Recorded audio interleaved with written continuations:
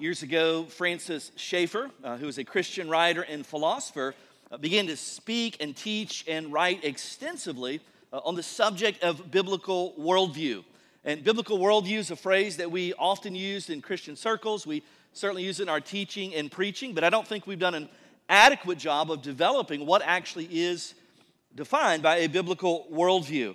And so biblical worldview is defined as believing that absolute moral truths exist, and such truth is defined by the Bible. Now, in a technical sense, those who teach and preach on a biblical worldview would add these aspects that compromise a biblical worldview or compose. Jesus Christ lived a sinless life. God is the all-powerful, all-knowing creator of the universe, and he still rules it today. Salvation is a gift from God and cannot be earned. Satan is real and active among us. Christians have a responsibility to share their faith in Christ with other people, and the Bible's accurate in all that it teaches. Now, that's a kind of a technical list, and my guess is no one got that written down quickly enough, and so let me give you kind of a summary statement, and this one's a little easier to remember. It's a worldview that everything is viewed through the lens of Scripture.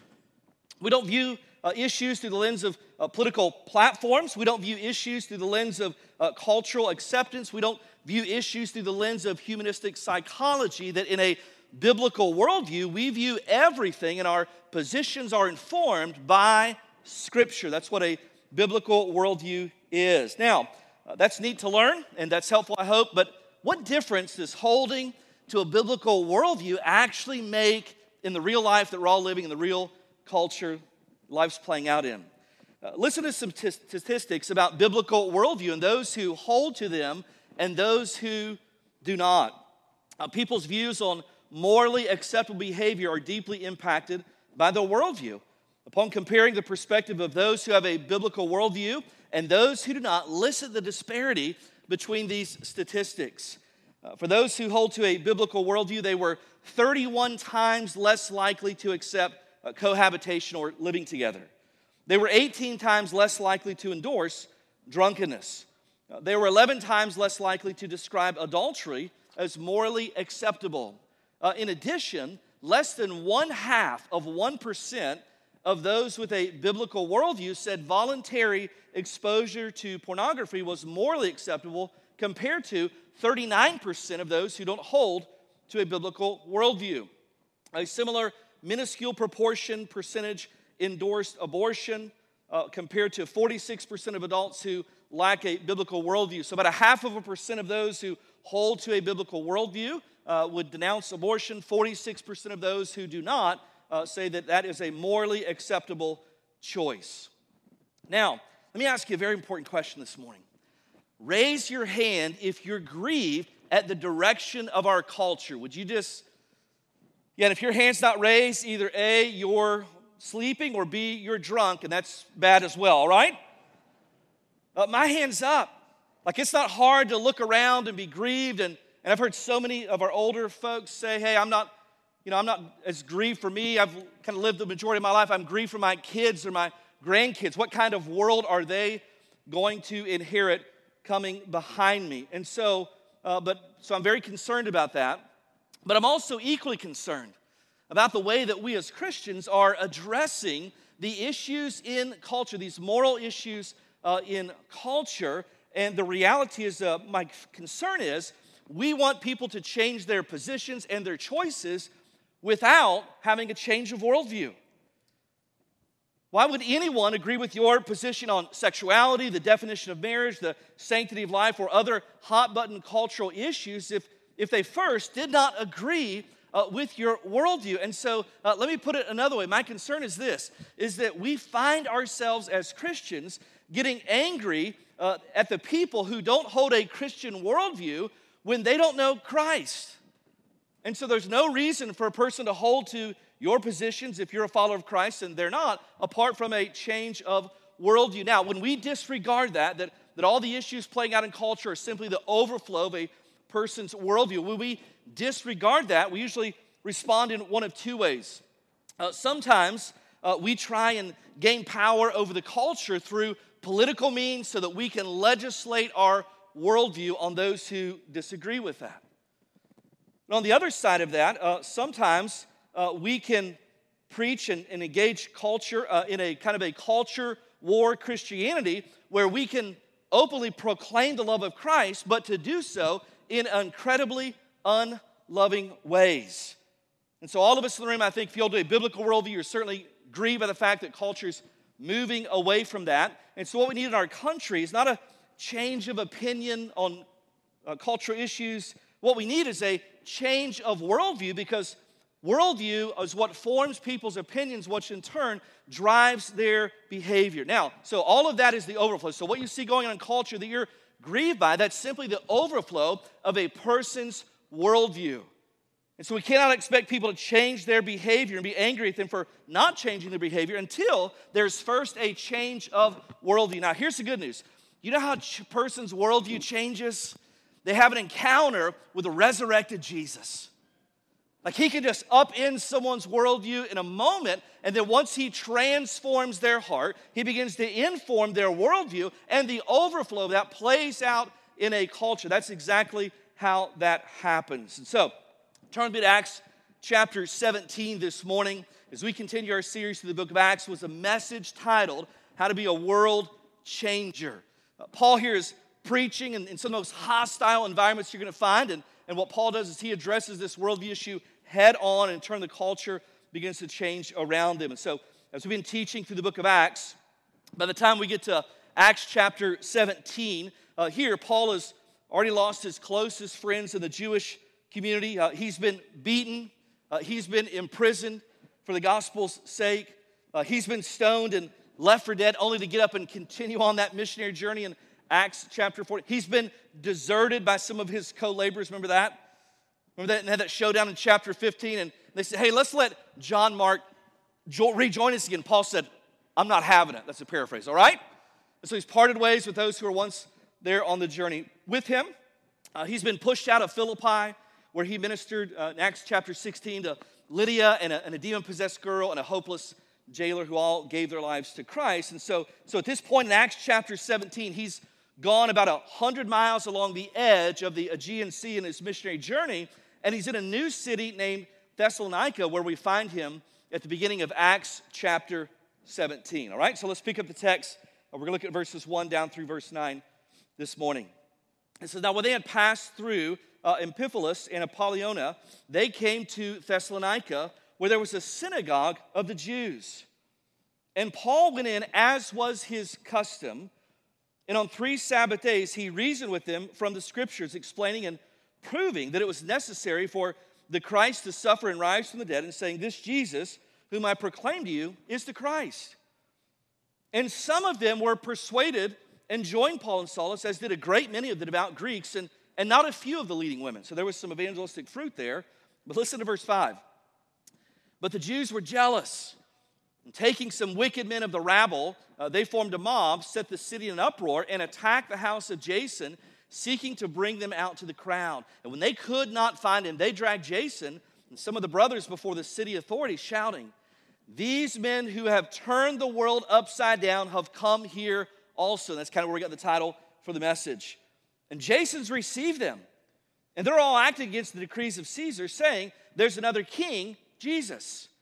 And the people and the city authorities were disturbed when they heard these things. And when they had taken money as security from Jason and the rest, they let them go. And so here in Acts chapter 17, we're going to look and see the boldness of the early church. And we're going to find in this passage, verses 1 through 9, 2 things that we must do if we, in fact, want to be world changers in a culture that is hostile towards the gospel of Jesus Christ. So the first thing we see in this passage that Paul's modeling and that we should subscribe to is you should keep the main thing the main thing. That's prophetic, right? I went to seminary to learn that. And so what we see here is if we're not careful, we're tempted to believe that the great moral need of our culture is some kind of moral reform, but that's not true. Moral reform is the overflow, not the need.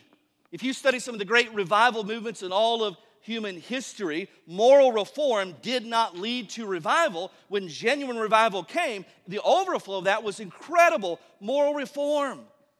people paying restitution for crimes, people shutting down liquor establishments, those kinds of things. And so moral reform is not the great need of any culture. It's the overflow of when there's an encounter with the risen Jesus Christ. And so Paul doesn't get sidetracked on these missionary journeys preaching cultural morality. Since his pattern over and over throughout the New Testament, Paul's approach on his missionary journey was pretty straightforward. Look at verses 2 and 3 again. What's it say? He reasoned with them from the Scriptures. Now, the first part of that says, as was his custom. This was a pattern over and over in his life. He would go into the place that he knew would be hostile to the gospel, and so he would reason with them from the Scriptures, explaining and proving that it was necessary for the Christ to suffer and to rise from the dead, and saying, this Jesus whom I proclaim to you is the Christ. And so many times when Paul would have a Jewish audience, sometime because of his mastery over the law, remember he studied at the feet of Gamaliel, the greatest teacher of the law ever, Paul would start back at the Old Testament and say, hey, let me run the story all the way through so that you can see this and hopefully have an encounter with the resurrected Christ. We see him over and over in another Jewish synagogue in verses 10 and 11, after he was kicked out of Thessalonica, he does the same thing. Right? He just knocks the dust off his sandals and says, you know what? I'm going to do it again. I'm going to go to the next city and I'm going to preach Christ and Christ resurrected. And then we see him standing before the crowd of intellectuals who worshiped many gods down in verses 16 through 31 that we'll look at next week. And here's what they said. They just said, this guy's a babbler. One of my friends, he had a grandfather. He lived to be 93 years old. And up until the time that he died, every time he would see me, he would say, now, are you still one of those Babylist preachers? And I said, what are you talking about? My friend would say, he means Baptist. He's not trying to be offensive, right? They looked at Paul and they said, hey, this guy's a babbler. As a matter of fact, the description in verse 18, they said he's a preacher of foreign divinities. Why? Because he's preaching Jesus and the resurrection. This was Paul's MO. He'd go into a place that's hostile to the gospel. He didn't say, hey, fix this, and this is what's wrong with your culture, and these are the habits you need to clean up, and here's the moral form. He would go in and preach the resurrected Christ, because Christ, not moral reform, was the great need of everyone he encountered. And here's the reality, that is still true today.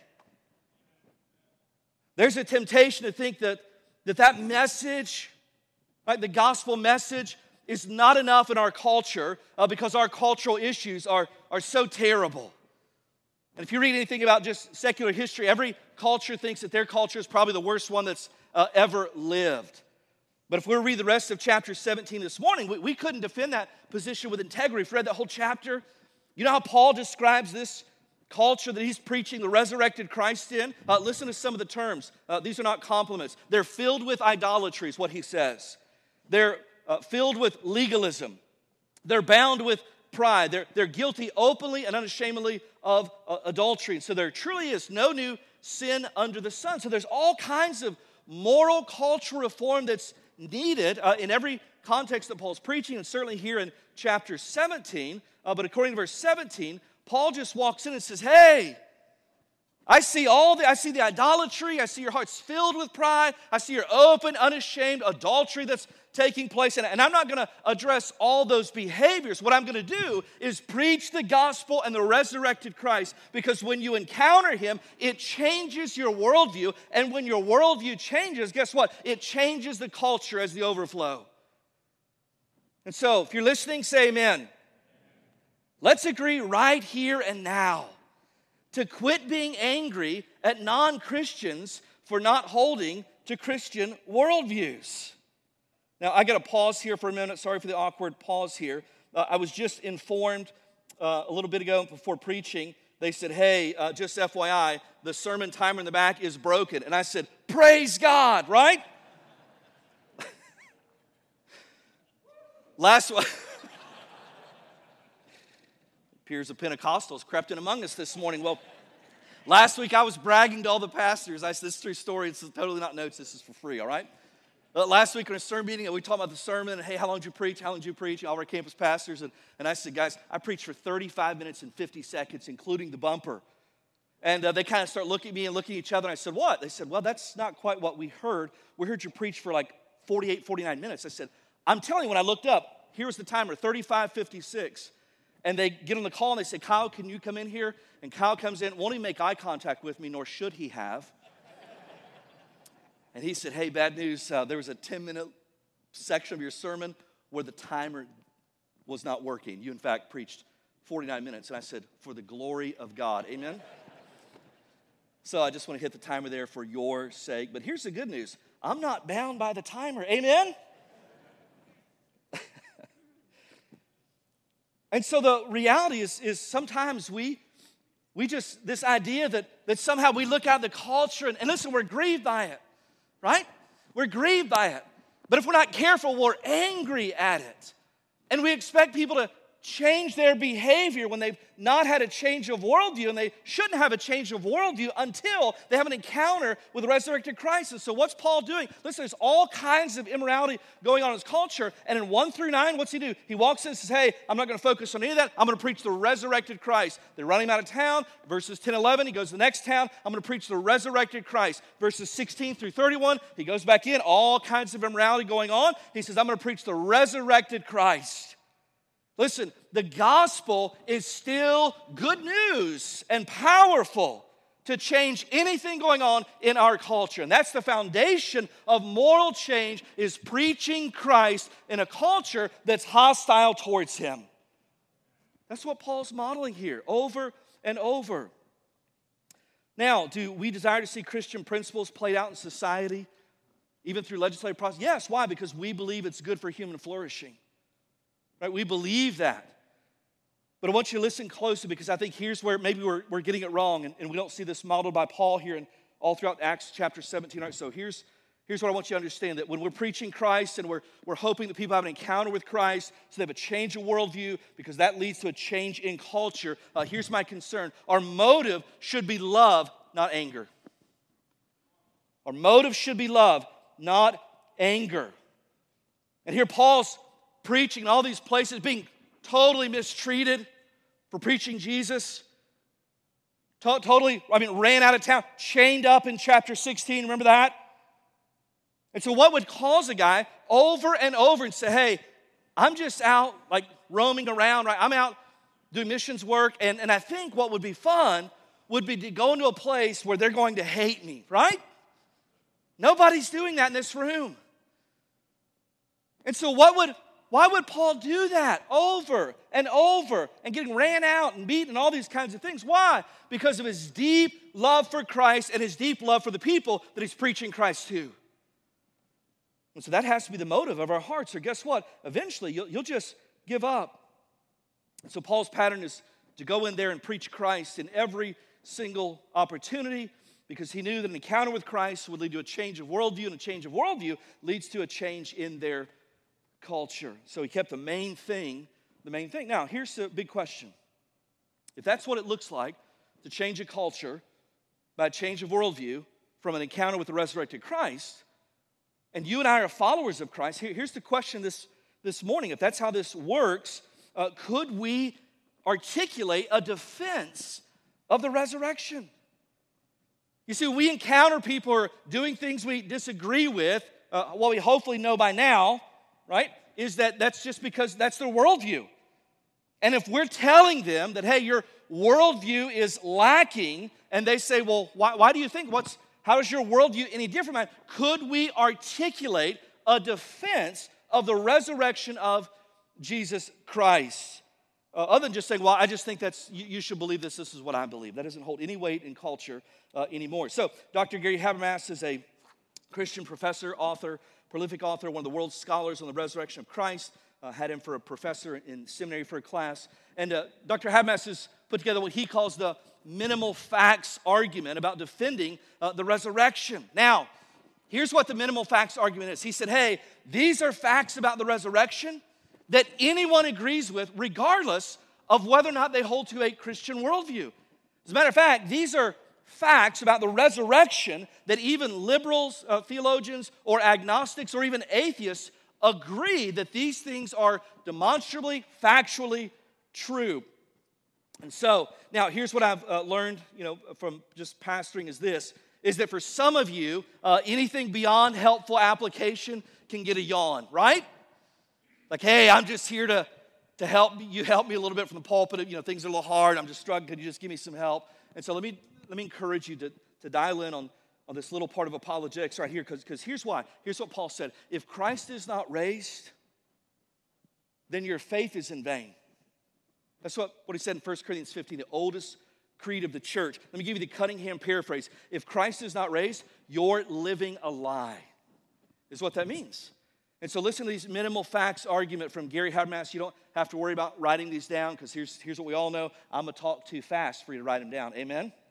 So you can look them up later. Gary Habermas, minimal facts. Let me just walk through this. And again, everyone agrees with this, whether they hold to a worldview of Christ or not. So here they are. That Jesus died by crucifixion. Nobody denies. That's a historical fact.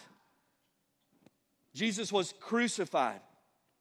That very soon afterwards, his followers had experiences that they would account that they had encountered the resurrected Christ. Now, there's disagreement about whether they did, obviously, but even the atheist scholars say, hey, they certainly thought they had an experience with the resurrected Christ. The tomb was empty. No one disputes that. Even Jews. This idea that the body was stolen, but guess what? A stolen body still produces an empty tomb. Their lives were transformed as a result of the resurrected Christ, to the point they're willing to be martyred. Now, can we just agree that I'm going to preach Christ if it's selfish benefit and I'm one of the disciples, but right up until the time that they said, hey, we're going to boil you in oil, or hey, Bartholomew, we're going to fillet off your skin, I would have said, you know what? I was just joking. Right? You ever get to that point in an argument where you're arguing with your spouse and all of a sudden you have this illumination that I'm wrong? Now, if you're married, you know what to do at that point, don't you? Full speed ahead. Amen? But if you're going to cut my skin off for something I'm preaching that I know is not true, I'm backing down.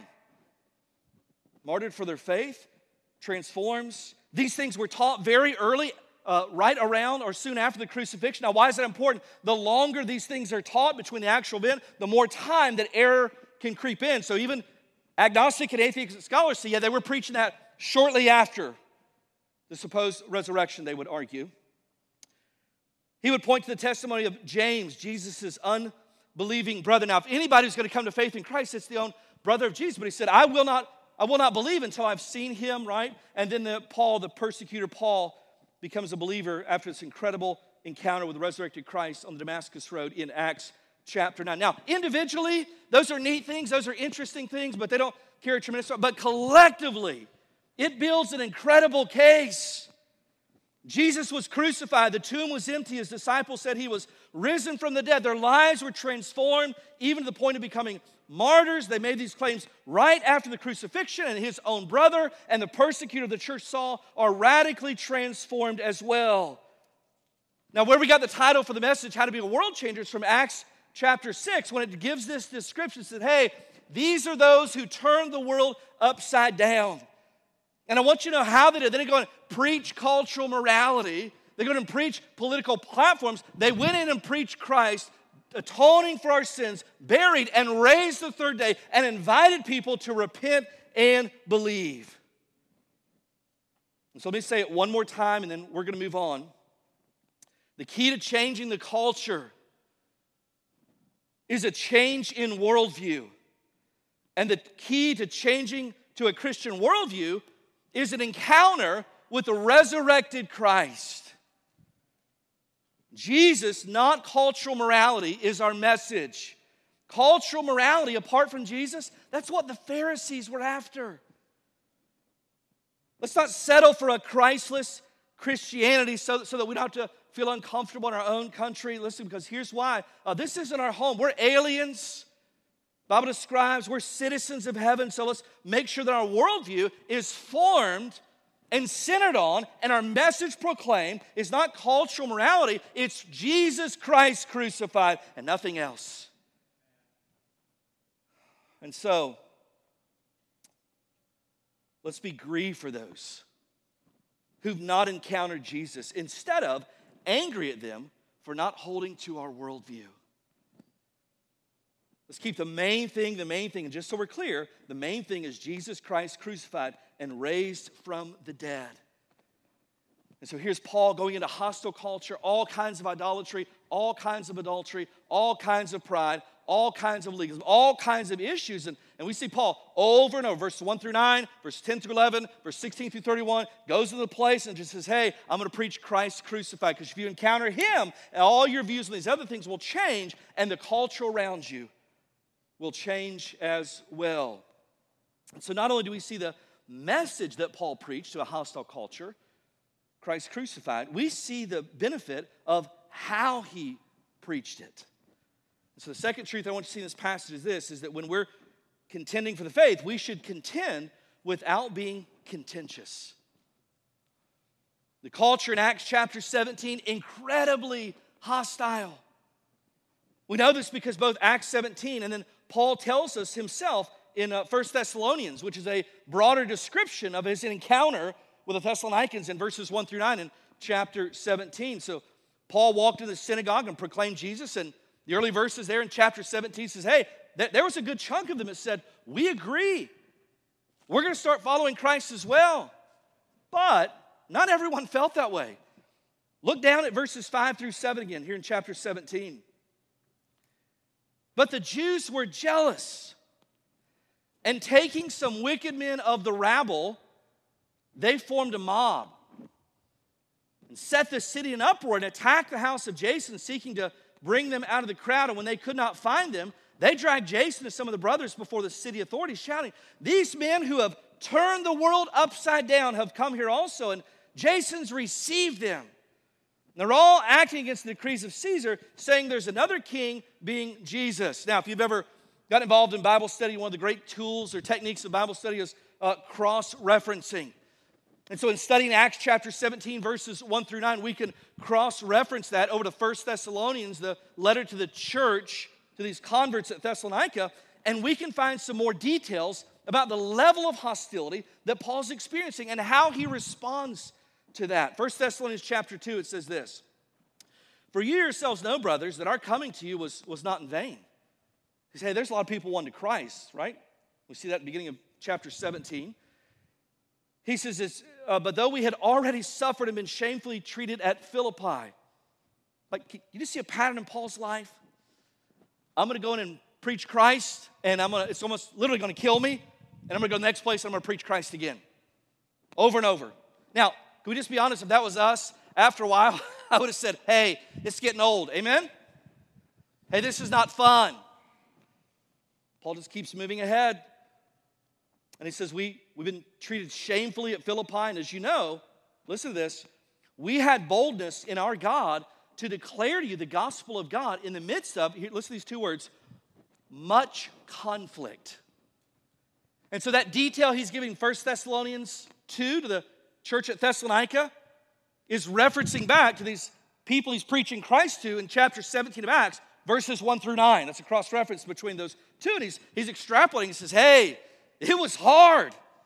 People did not appreciate what we're preaching. Now, here's the reality. It's easy to read about persecution and conflict around the world, and certainly in the pages of Scripture, and not relate, right?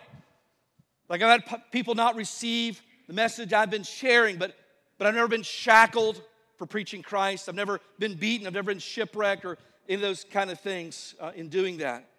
But I want to remind you today that because the conflict around us is different in this culture, it's not insignificant. And boldness is still required to be a world changer. Now, everybody look up here, all right? Boldness is not the same as rudeness. Did you know that? Let me let you know a little secret here this morning, a wisdom nugget, if you will, all right? It's hard to tell people that Jesus loves them when they're not even convinced that you like them. Right? It's hard to preach the love of Christ in unloving ways and then wonder why people don't respond to that truth. And so we're to practice the phrase that author Russell Moore has coined it. He calls it convictional kindness.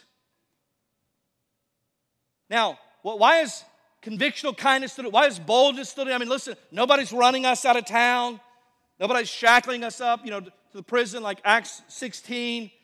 No, a mob's not coming out, right? Telling people we're preaching some foreign divinities. Here's where our culture is most hostile to the message of the gospel. And I think we can all agree this morning that one of the buzzwords in our culture is the word inclusive or inclusivity or inclusivism, right? That's a big buzzword in our culture. And inclusivity to the extreme is the practical outcome of moral relativism, which says there no longer exists objective truth. I mean, if you think the objective truth still is preached in our culture, then you've never encountered Common Core math. Amen? Like here, I got a master's degree. I can't do fourth grade math. Go find your mom. I don't know. And so here's what sets us at odds against that message that all truth is relative. Here's why I want you to listen, all right? If we're faithful, we're preaching an exclusive gospel in a culture of inclusivism. We're saying that Jesus really is the only way to heaven in a culture that's preaching that all forms of spirituality are valid. Over the last few years, I've never ran into so many people in my life who says, well, I'm not really a church person, or I'm not, I don't do this or that kind of thing, but I'm a very spiritual person. You know what I think when someone says that? I just think, you're a pothead. That's what I think, right?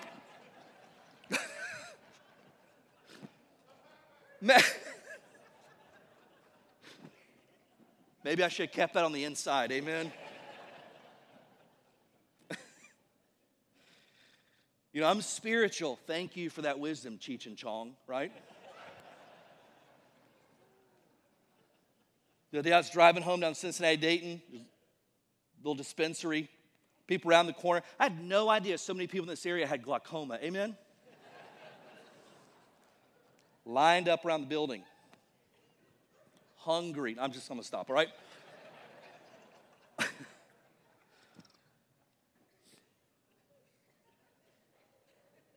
And let's just turn the timer off, all right? So we get the train back on the tracks. Here's what's happening. If we're faithful to the gospel, we're going to model what Paul's modeling here. We're going to preach an exclusive message that Christ is the only way to heaven against the backdrop of a culture that says all forms of spirituality are valid. And matter of fact, if you preach anything else, if you preach that there's a narrow is the way and few enter in and Jesus is the only door you can go through, what they're going to say is not only is that not true, that it's bigoted.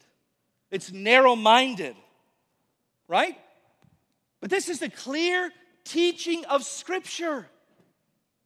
Listen to some of these verses. John 14:6, probably the most prominent one. I'm the way, the truth, and life. No one comes to the Father but by me, through me. Acts chapter 4, verse 12. There is salvation in no one else, for there is no other name under heaven given among men by which we must be saved. No other name. Acts 10:43, to him all the prophets bear witness that everyone who believes in him receives forgiveness of sins. Here it is, through his name. Not any name, through his name. John 3:36, whoever believes in the Son has eternal life. Whoever does not obey the Son, not just agrees with him intellectually, who does not obey the Son shall not see life, but the wrath of God remains on him. You should tell me a person that rejects Christ is going to spend eternity in a Christless hell? That's what the Word of God says. 1 Timothy chapter 2, verse 5, for there is one God, there is one mediator or access to God between God and man, the man Christ Jesus. Over and over, Jesus says, I'm the door, I'm the way, I'm the truth, I'm the life. Listen, there is no other name given under heaven by which men can be saved except my name. That is an exclusive gospel in a culture of inclusivism. And if we want to see great change in our culture, we want to see revival change the hearts of people, let's keep preaching Christ crucified. Amen? Despite what comes against us, despite the labels thrown at us, He is the hope of the world. And so there's going to be boldness required on our parts. Like, I've never been beaten or shipwrecked, and I'm probably not going to jail. But listen, you're going to be accused of being a bigot and intolerant and all those kind of things if you preach an exclusive gospel. But here's the reality. Anything other than exclusive gospel does not save. Now, I do know that we are out of time. And so how did Paul push through that? Well, we see in 1 Thessalonians 2, I don't have time to go all the way through it. Here's what Paul said. Paul said, at the end of the day, I want to please God more than I want to please men. He said, at the end of the day, the thing that motivated me despite all this pushback was more than having you like me. I wanted to please the Lord. And what motivated me was not being well received. It was your salvation. What motivated Paul? What's going to motivate us for boldness? It's the same thing. It's love. It's love. Let's not lose sight of the fact that Paul could have crushed them under the weight of his intellect, right? He was a scholar in law. Listen, Paul was Ben Shapiro before Ben Shapiro was cool. But listen to how Paul describes his approach. 1 Thessalonians 2, verses 7 through 8. Listen to these words. But we were gentle among you, like a nursing mother taking care of her own children. So being affectionately desirous of you, we're ready to share with you not only the gospel of God, but also ourselves. Listen to this, because you had become very dear to us. Paul was unwilling to compromise his worldview, but he was also unconditional in his love for the people that opposed it. Now, here's the question. Would people say the same thing about us? Would people look at us and say, hey, they were uncompromising in their gospel, but they were unconditional in their love for people who didn't hold to it? Would they say the same thing about us? And if not, they just say, hey, you're just interested in being right and arguing, debating, you're unkind. Then listen, what happens is we become Pharisees. And I want you to hear me this morning. Being a Pharisee is not morally superior choice to being a liberal. Both are wrong. Amen? One's compromising. One's a lack of love. And so the problems we see in culture is simply the overflow of a worldview of people who don't know Jesus. And you can look at those people and the ills of our culture. You can look at them at the enemy and be angry at them. Or you can look at them at the mission field and be broken for them. And I promise you, the second choice is the better one. No one's ever been scolded or shamed into the kingdom of God. So in a culture of religious inclusivism, let's keep preaching Christ and the exclusive gospel of Jesus Christ. Amen? And let's make sure, if we get it right, that the people who disagree with that message would never doubt our deep, unconditional love for them. And if we can do that, preach Christ crucified, not moral stuff, not political stuff, preach Christ crucified in a way that no one ever doubts our deep, deep love for them. If we do that, guess what, church? Then maybe one day, in our little corner of the mission field here, people look back and say, you know what, those people at Liberty Heights, these were those who turned the world upside down. Lord, find us faithful. Would you bow your heads this morning?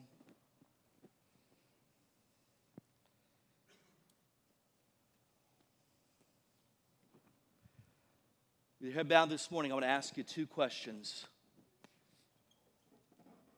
Number one is this. Have you received the resurrected Jesus for the forgiveness of your sins? I'm not asking you to clean up your life. I'm not asking you to stop sinning. I'm not asking you what you've done last week or last night. I'm asking you this. Has there come a time and a place in your life where you confessed that you were a sinner in need of forgiveness and your sin had separated you from God? And you declare that Jesus Christ died on the cross as payment for your sins, was buried, and rose the third day. And when you encountered the resurrected Christ, you were deeply grieved by your sins. And you repented or turned from them and trusted Jesus Christ alone for salvation. Have you encountered the resurrected Jesus? Not morality, Jesus. And if you're here this morning and you've never received Christ, or you're not sure if you've ever received Christ, then right now, right where you're sitting, you can pray and receive Jesus Christ as your Lord and Savior. Would you do that right now? Would you lay aside the self-righteousness of a moral life?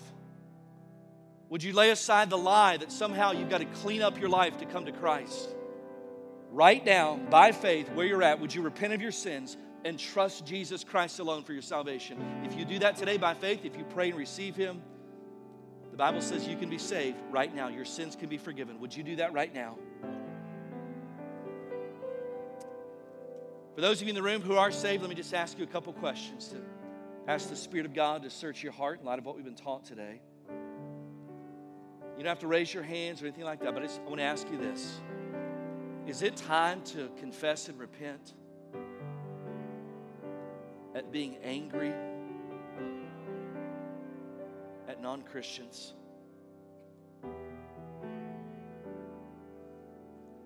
Is it time to confess and repent preaching politics or empty morality instead of preaching Christ?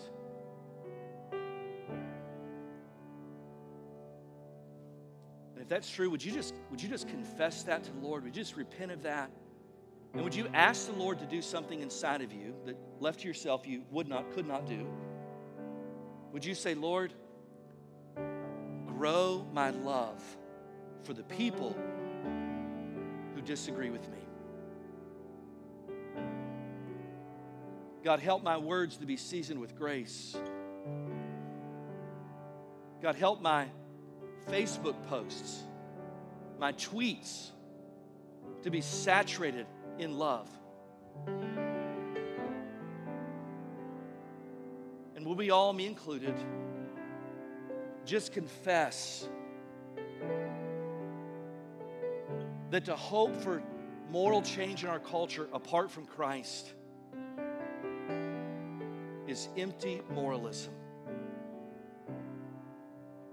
Let our deepest griefs be that people have not encountered the resurrected Christ. And until they do, there is no hope for the world around us. Father, I pray this morning that no one would leave here today without knowing Jesus. And for those of us who do know Jesus, God, let our deep love for Jesus and other people cause us to be people of deep moral conviction, no compromising the gospel, despite what culture is preaching, despite what they call us, despite the hostility. But God, give us wisdom and empowerment to do it in a way that even the people who disagree with the gospel never doubt our deep, unconditional love for them. And so, Lord, in whatever way you see fit, in our little corner of the vineyard here, help us to be world changers for Jesus Christ. The world needs Jesus. Let's preach Him. Let's preach Him in love. Lord, we trust you for the results. I pray in Christ's name, amen.